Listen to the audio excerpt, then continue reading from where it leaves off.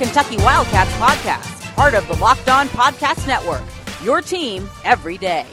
Hey, thanks for listening to or downloading and tuning in to the Locked On Kentucky podcast. I'm Dan Reefer with Fox 56, joined by Kyle Tucker of The Athletic, a founding member of this podcast. And I just joined. Yesterday was my first, and today we're not going to talk about Alan Cutler. We're going to talk about UK basketball being number one, and then you're working on a story, Kyle, about the defense and just how good this defense is this early. Of course, Calipari talked to the media today ahead of Tuesday's game against Evansville, so we'll get into that a little bit. And then Mark Stoops also spoke ahead his Monday weekly presser discussing the Vanderbilt game, but really he discussed the Tennessee game more than the Vanderbilt game. And we'll get into that as well in our third segment. But these first two segments on UK basketball, and the big news to start the day was that the Cats are ranked number one in the AP poll yet again under John Calipari. Yeah, it's a really pretty remarkable stat that this is his 11th season. 1 week into his 11th season, and already they are ranked number one. They've been ranked number one at some point in 7 of those 11 years. That is amazing. There's a lot of crazy stats. He's won more games. He's been to more Final Fours and more Elite Eights and had more draft picks and more lottery picks and more number one picks than any other coach. All those are the most in college basketball in his now 11 years. But to be ranked number one at least some point 7 times out of 11 years. And I would guess, I'm pretty sure within those other years, they've been at least top 3 probably at some point. Certainly top 5, I would think, at some point. And what that speaks to me as much as anything is the thing I tell people a lot. Like, if as people debate, like, oh, should he have won more titles? Like, has he been a success or a disappointment considering all the talent he's had? What I would say is he's done something that's really hard to do, and that is almost every single year at some point you've been able, if you're a Kentucky fan, to believe that Kentucky might be good enough to win the national title. Yeah, there's plenty. Almost every season. There's plenty of respect for his teams, knowing that he has to turn over a roster almost every season and gets that talent to come in there. And what happens a lot of times is that really high ranking, and then they drop back a little bit as they're figuring out. But you're absolutely right that he has sustained the idea that he has a good enough team to compete for a spot in the Final Four most every single year he's been here. Yeah, and 6 times now? Is it 6 or 7? 7 times now. They've been one of the last 8 teams standing. So, that's the thing, too. It's not just, rankings, which ultimately don't mean that much. At the end of the year, 7 times out of his first 10 years, they were 2 wins away from playing for the national championship, at worst.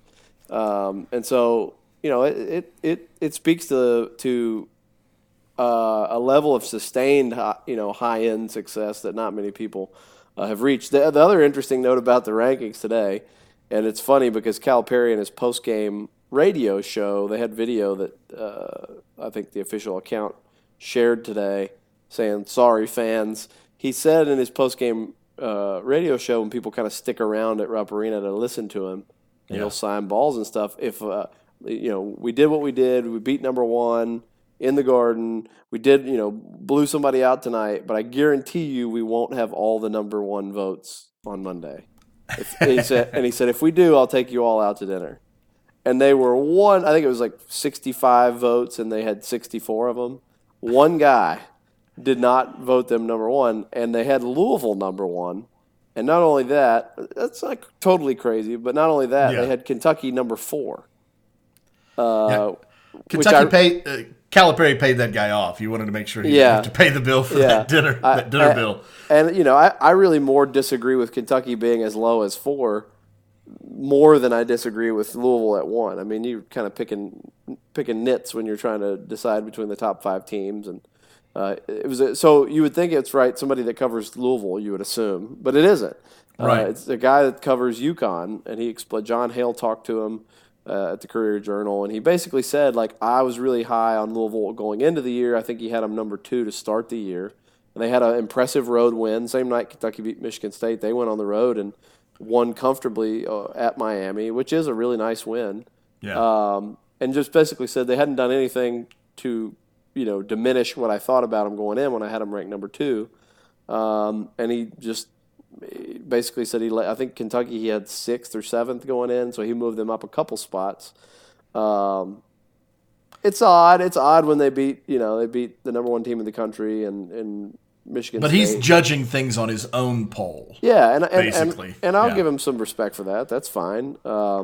That's what I do when I vote in the high school polls. There's 6 classes in Kentucky, and I decide what I think they are, and then when one wins or loses, or one has an impressive win or whatever, I move them based on what I think they are, not what everyone else says. So, like, if the state ranking is somebody number 1, but your ranking, they're number 8, you don't give as much credit to the team that beats the consensus number 1 if you don't really think that team is number 1, is what you're saying. Yeah, basically. Yeah, essentially that's it. Like, Covington Catholic and Frederick Douglass were 1 and 2 all season in 5A, and I thought Douglass was the more impressive team. And so if somebody were to beat Covington Catholic, I wouldn't give them as much credit as if they had beaten Douglass. So yes, exactly. Yeah, that makes sense. I mean, the thing is, none of it matters. Nothing about the poll of either poll matters. It has no impact on anything except for when you go through your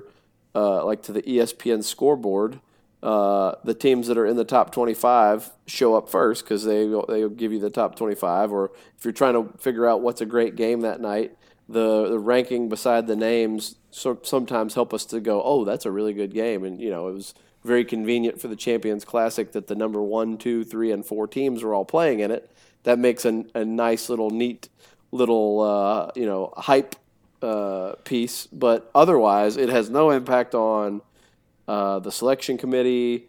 They use more advanced metrics, the net ranking that doesn't come out this year till December.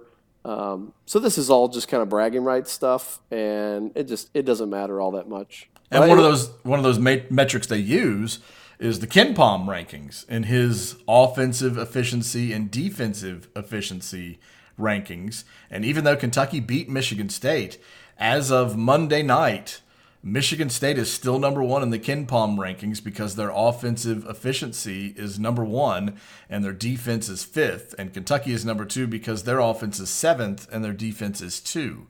So when you add the offense and defense together, Michigan State has the higher ranking. So it's Michigan State 1, Kentucky 2, Louisville 3 in those KenPom rankings. Yeah, and it's such a small sample size that it's hard to say much. But but it doesn't account for head-to-head, right? Yeah, right, and it also doesn't account for that. It is a little odd though that you got your number 1 and your number 2, and the number 2 team beat number 1 like a week ago. But the other thing there, when you talk about the defense, they're ranked 2nd in defensive efficiency. That was a big topic today as we're recording on Monday night. Calipari spoke, Emmanuel Quickly spoke, and Khalil Whitney spoke to the media ahead of the Evansville game Tuesday night. Walter McCarty coming back to town. There's a heavy focus on defense, and some of that I was sort of directing some of that questioning because I when they brought out Khalil Whitney, I was just really impressed with him in the Michigan State game. I thought he played some really good, instinctive, unusually high-level defense for a freshman in his first game against such a high-end opponent and such a great point guard. He had a couple plays where he helped out on Cassius Winston and really disrupted him, and then looked good, really good defensively against Eastern Kentucky the other night. And just as a whole, the defense has been really suffocating. Yeah. And Calipari, he said last week, when I think about my teams, I'm not sure there in 11 years. I'm not sure there's 2 that have been better than this one defensively this early. Right. That kind of catches your ear a little bit. And then he talked more about it today. I guess we should take a break and then. Let's save that for this next segment here. Yeah, you said you're working on a piece for The Athletic about this defense, so we'll get into that a little bit more and talk about this Evansville game some more when Locked On Kentucky continues after this. You are Locked On Kentucky, your daily Kentucky Wildcats podcast. So I'm going through, watching. I have access to something called a Synergy now, thanks to The Athletic, and it is ridiculous. It is a company that they must employ an army of people.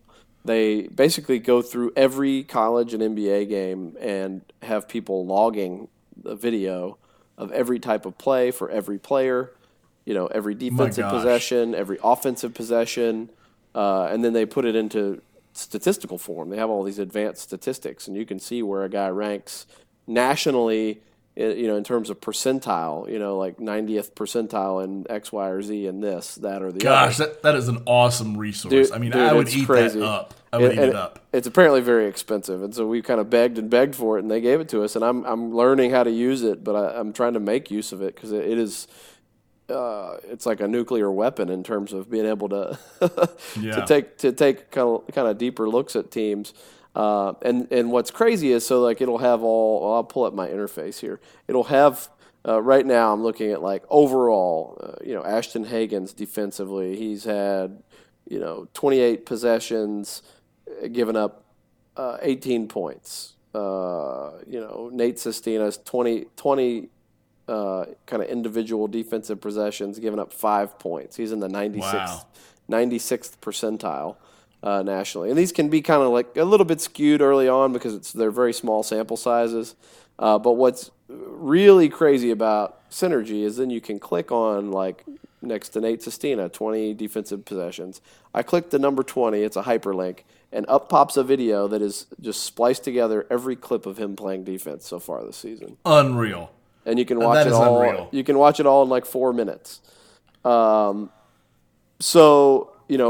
Hopefully I can have more educated thoughts on the team as the season goes along because of this. Well, that's coaching level type access. Well, that's what the coaches, that's what they use. I think they all have Synergy accounts. So, I can go through Khalil Whitney's defense from the Eastern Kentucky game. Starts out, first possession, he's the help defender and forces a travel. Next possession, he closes out really quickly and really well on a three-pointer that is missed. Next possession, he's defending a one-on-one drive, cuts off his man, and it's a miss.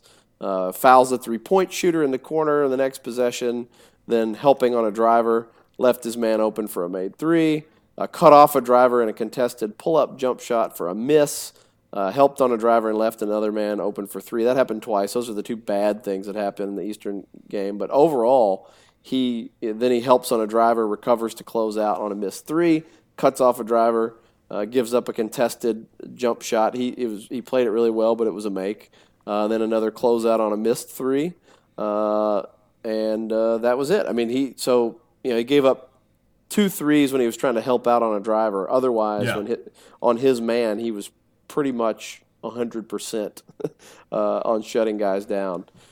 So that's kind of some of the level of stuff you can see on there, and that just being able to see that helps you ask an informed question, and you go to Cal and say, I think he's been really good, and Cal takes that and runs with it because yes, he said, quote unquote, he was unbelievable. People who watched Khalil in high school and watched him in that Michigan State game couldn't believe it was the same guy. If you demand a lot, you get a lot. If you accept mediocrity, you get it every time. Right. And so I thought that was really interesting. And then the point he made about the defense overall was my best teams defensively are when I have some veterans back because they show the other guys the way. They know what I want, and then they kind of drag the other young guys with them. And the 2015 team being the standard for that you always come back to. Absolutely. And if you think about it, when you return, if it matters a lot to Calipari's defense to have guys back who know what you expect, could you ask for anything better than having back the returning SEC Defensive Player of the Year at point guard to lead the way? And then Emmanuel Quickley, who is a very good, talking about Synergy, a year ago, according to Synergy, as much as you think of Ashton Hagans as that dude, largely because he makes the spectacular play, the intercepted pass and gliding in for a layup. On the whole, Synergy graded Immanuel Quickley as the best defender on the team. And so you got him back, you got Quickley back there, the head of the snake. They've called themselves that, in the backcourt. You add a freshman like Maxey who loves to defend, and then a freshman like Khalil Whitney who, has really embraced defensive play, and he's a 6'6" guy with a 7'1" wingspan on the wing. Then Sestina. Yeah, you got Sestina who's talking and kind of guiding them, and Cal brought that up today too.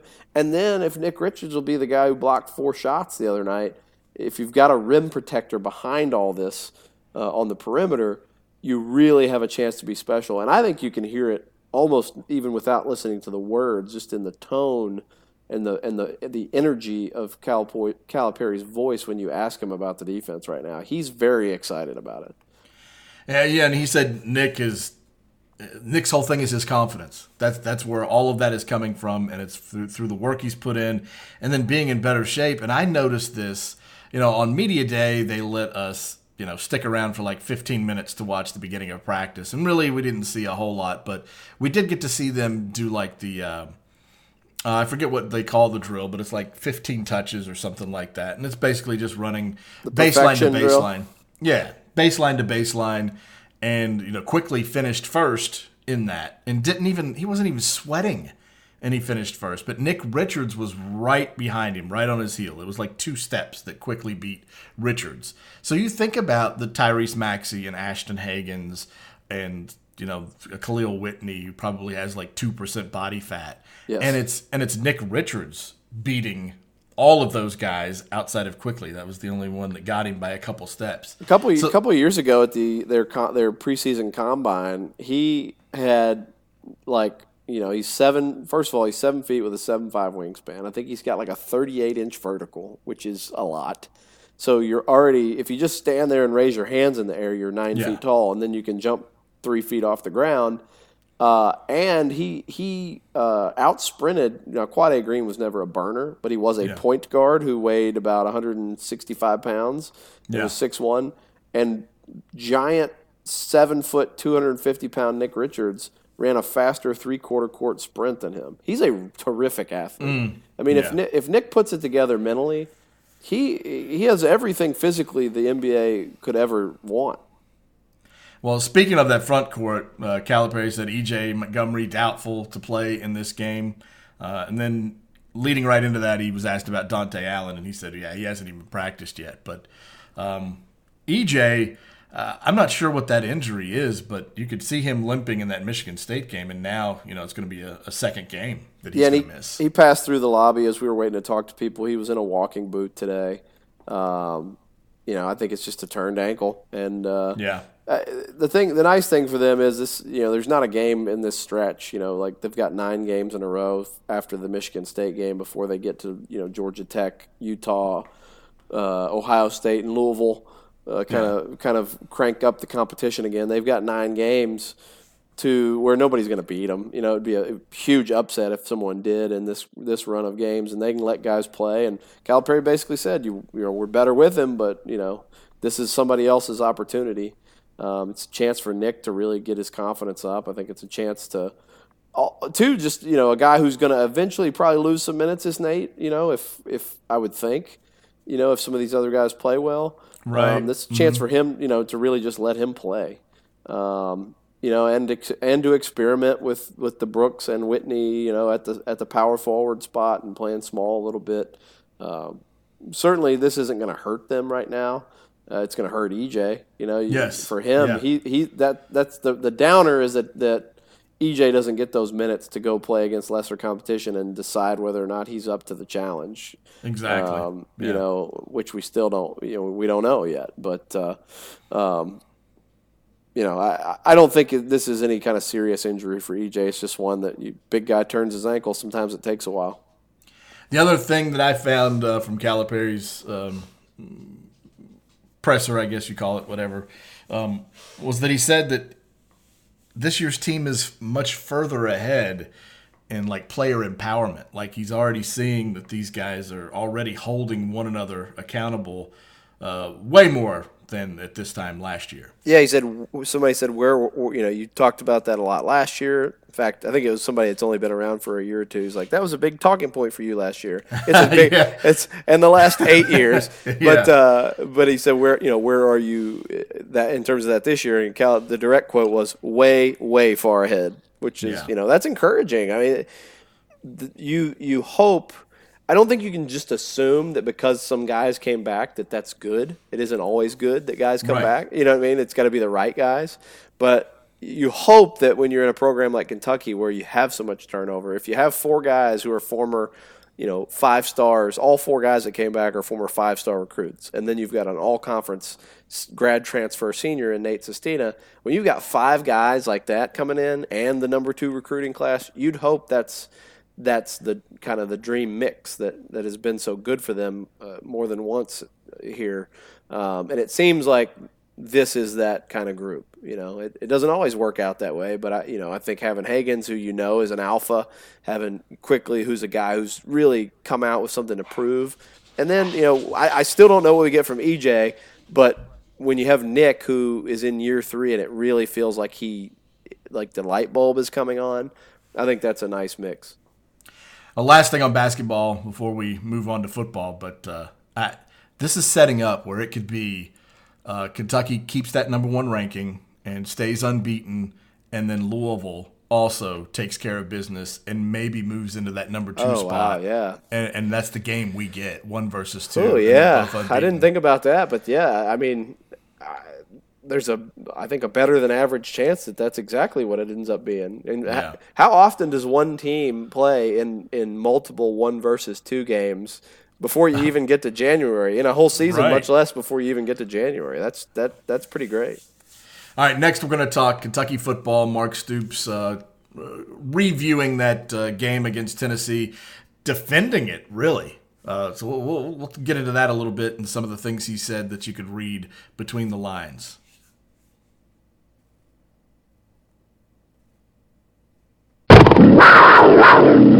This is Locked On Kentucky, your team every day. Okay, well, let's talk football now, Kyle. We had Mark Stoops talking to the media on Monday, and we're recording this on Monday night, and he spent a good deal of his opening statement basically defending the way they're playing football right now offensively with Lynn Bowden, almost like he anticipated all the questions that were coming about being one-dimensional and no threat of a passing game and why aren't you using Sawyer Smith. So he volunteered all that stuff first, and then all the questions came rolling in. But I would say 3/4 of that press conference was defending how they're playing right now. So clearly some of it's gotten through to him, Stoops, the criticism. Well, sure. I mean, and he even acknowledged that you look at the drive chart, you look at possessing the ball for 42 minutes and rushing for 300 yards and losing a game. That just never happened. I mean, 1 3 and out the whole game. Everything seems, if you look at some of those numbers, you couldn't imagine that team loses the game. And he basically said that. Like, we're looking at it going, like, how do you lose that game? Just like you are. But he also made the point, and I think it's exactly right. And I said it. I was on radio today and said the same thing. For all the complaining now, if they just make a play from the 1 yard line, one more play at the end of the game, nobody's questioning anything. Yeah, and that's what he said. He said, you'd be calling me an idiot if I threw Sawyer Smith in there and then our offensive efficiency is different. And just think about it. He's like, think about it. Really think about it. How different would this be right now had we gotten that 1 yard? Right, because you did dominate the time. I mean, you held the ball. You had an offensive plan that allowed you to keep the ball for 42 minutes. And you ran for 300 yards against a team that knew you couldn't throw the ball. That's hard to do. Both those things are hard to do. They started the game with a 17-play, 10-minute drive, which was astoundingly good. I mean, that's as good as you can do offense. You burned up the entire first quarter and left with a lead. And then you end the game with this long drive, and they basically chewed up the entire first and fourth quarters with that offense that everybody's complaining about. And they got to the 1 yard line, needing to make one play to win the game. And so I do, I get the complaints. I know they need to find some passing, whether it's with Lynn or finding a way to work Sawyer Smith in. But I'm with Stoops on this, that like they're one play away from nobody saying a damn thing about this offense. Exactly, and that was pretty much his explanation of why Sawyer Smith is not in the game. He's like, look at these numbers. Look at what we did. Look at our offensive efficiency. And Stoops is a ball control, run the ball, play good defense kind of guy anyway. And so when he looks at those numbers, he's like, how can I go to a passing game and then we go 3 and out and then we go 3 and out? There's no chance they control the ball for 42 minutes. No, with Sawyer Smith at quarterback. The one thing I wonder about, he said it was cliche, but he said, I know it's coach speak and cliche and all that stuff, but we just have to find a way to get those yards. And I wonder when he says that if he means run the same plays and execute them better, or be more creative. Maybe a little bit of both. Maybe a little bit of both. I think if I ended up, what was it? Second down from the 4? Was it the 6? Yeah, second and goal. It was first and goal from the 6, second and goal from the 4, third and goal from the 1, and then fourth and goal from the 2. Yeah. So I think once I'm at the 4 with 3 downs to go, I think I'm just putting it in Rodriguez's belly, and line up an extra offensive lineman and just mash him. I mean, find a way. The plays where Rodriguez got it on first down for 2 yards, Bowden carried it on second down for 2 yards, Rodriguez again and lost a yard. And Stoops explained that they had, the way they had the play set up, an extra guy came into the picture for Tennessee, and that left a one-on-one matchup with Rodriguez in the hole. And he basically said if Rodriguez has a little bit better vision, then he tries to catch that guy sideways a little bit instead of squaring up. And right. So it wound up being a square up situation, and Rodriguez lost that battle. And he said it's not Chris's fault, really. It's just, with more experience, maybe that's it. I mean, that's how close we're talking about. Yep. If he gets in that spot, they've got a guy pulling to take care of that linebacker. But there was an extra guy there. Then that creates the one-on-one with Rodriguez. And if he hits it right, and is able to get that guy, like Stoops is explaining it, it's there. We see it. And if he makes it the right move there, it's a touchdown, and it's completely different. That's how close it is. Yeah. It's too, I wonder, even if you flipped those 2 plays, third and fourth down, if you run that option pitch on third down, does Lynn throw it? Does he pitch it because he knows, hey, even if he gets tackled, we've got another shot here? I think he keeps it because he thinks, there's a guy out there that's 50-50. If he can break that tackle, I'm going to just trust myself here. I don't know. But again, they're one play away. They make one play. They win. They beat Tennessee. Lynn Bowden is 3-1 as the starting quarterback. And, and you just 2-2. He's 2-2. Because they lost to Georgia and then Tennessee. I get you saying. If they make the one play, then Lynn Bowden's 3-1. Right. Yeah. And nobody says anything. Nobody's claiming for change at all. I don't think. But and we got the one thing is we didn't get really any clarity out of Stoops. Unless I missed it, about how healthy is Sawyer Smith? I mean, have they ever acknowledged that at all? And that's the question that remains to be seen. And like if there's something lingering, it would do no good for them to say it. So they're not going to say it if there's something going on there, because you do want to keep dangling that out there so that every defensive coordinator has to be preparing for that. And think about it. The only thing that gives me pause to say that he's just not healthy enough, period, is that right before the Missouri game, or after the Missouri game, Stoops revealed that the Sunday before the Missouri game, that Eddie Grand and Darren Henshaw and Stoops met 3 different times on Sunday about whether or not to go with Sawyer Smith or go with Lynn Bowden. And then Stoops said that it was weighing so heavily on Eddie that he came back to him on Monday and was like, we got to decide. We need to know. And then Henshaw said after the game that it was this, again, guys, this isn't me and Grand deciding. we're giving Stoops information. Stoops ultimately makes the call, and Stoops said finally on Monday they decided to go with Lynn. So if he's speaking the truth there, and I don't know why he would tell and go into that much detail to lie about that, but if that's true and they've considered it that closely going into that Missouri game, then I got to think that there is a chance that Sawyer is available to play and maybe start and finish a game. It's just that they're not sure that they trust that's our best option because they saw what happened in South Carolina and Mississippi State. Yep, and I think there's also this factor, and as I understand it from what happened behind the scenes, at some point during all this, Lynn Bowden, I think, went to the staff and said, "I want to be the quarterback, not a gimmicky package guy that you're trotting in and out of there. I want to be the guy. If you want me to play quarterback, I want to be the quarterback." And I think that's a factor too. Yeah.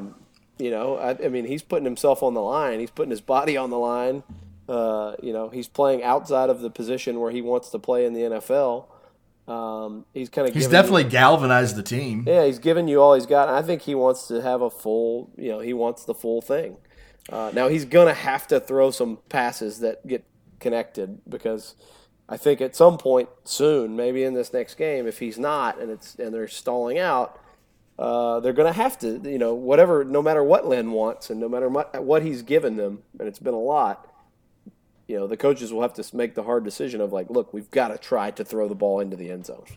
I think they get scared because there was a play in that game where Lynn had Justin Rigg down the seam, down the middle, and he was behind the defender and there was nobody left. If he completes that ball and it was there, then that's maybe a touchdown unless Rigg gets caught from behind. But instead of making a strong throw, Lynn left it out there a little bit and floated it a little too much, and that was the interception. Yeah. And I think that scares them. Well, if we throw the ball there, we can't afford interception here. We can't afford a turnover. This game's too tight. The margin of error is too thin. We can't afford that. But you saw, Lynn described his pass to Ali in the end zone. He's like, if I threw it just a little bit this way. Nah, it was way off. You didn't give Ali a chance at all. But if you hit him, it would have been a touchdown. And then you only have 7 shots at that a game. Right. And so if you're not in a rhythm that way and you've been running the ball for 20 straight plays and now all of a sudden you need to hit one pass, that's a little bit harder for a guy who's not used to throwing the ball anyway. It's just really tough that way with Lynn Bowden at quarterback. But the most impressive thing to me when you talk about him wanting to be the quarterback and then the role, accepting the role, embracing it, and taking it on is after the game, he said, "I walked out off the field with my head down and didn't interact with the fans, and I want to apologize to them right now. I'm a leader on this team, and I need to keep my head up. And I got a little bit emotional in the locker room, and that's because I am a leader, and I'm not going to let these guys get down. We've got games to win, and this can be something that makes or breaks the team, and this is going to make us, in my opinion." And that you have to have, in these times, you have to have guys like that, like a Josh Allen last year, like a Benny Snell, and Lynn Bowden's that guy right now. Yeah, I he's not a perfect quarterback, but I love everything about Lynn. Yes. His story, his background, what he's been through in life, and what he's kind of come to mean for the program. I don't know how you could have anything but warm thoughts about Lynn Bowden. Here's another good reason not to bail on this right now. And I don't think they will. I don't think they should. I think it should be Lynn Bowden to the very end. And here's why. Vanderbilt sucks. And and then it's UT Martin. And you can win those games. I think you could win those games with you or I playing quarterback, if everything else went right. So I think you stick with it because I think you can get confident again in these next 2 games. Right.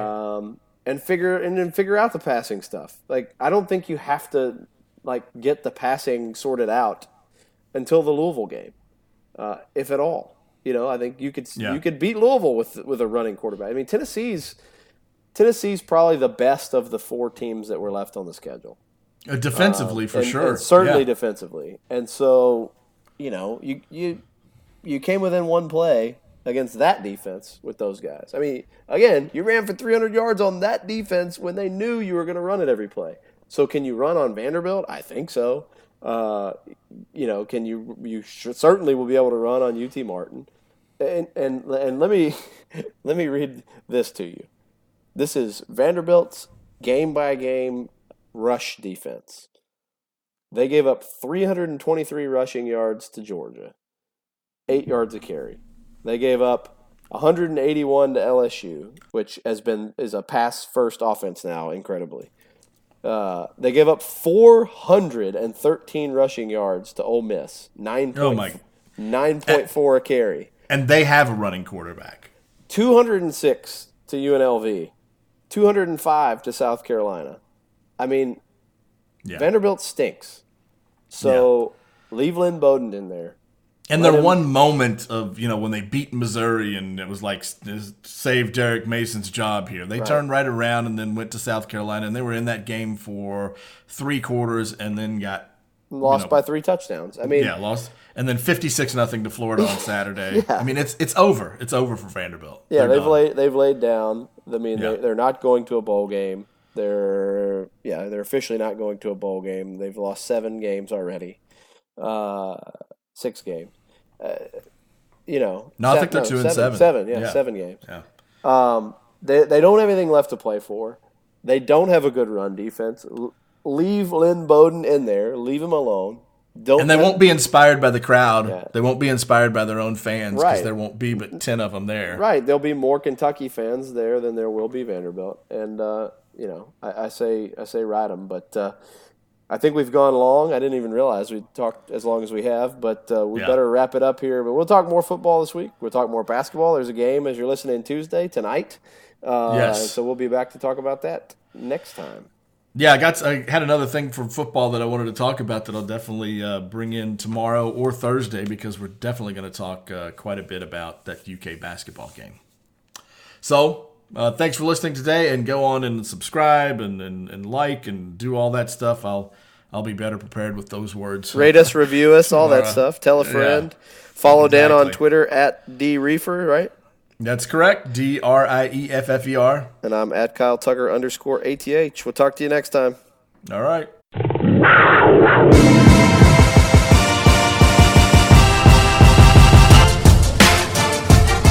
You are Locked On Kentucky. Available on Apple Podcasts, Google Podcasts, or tell Alexa or Google to play podcast Locked On. Don't worry, I won't finish. You get the idea.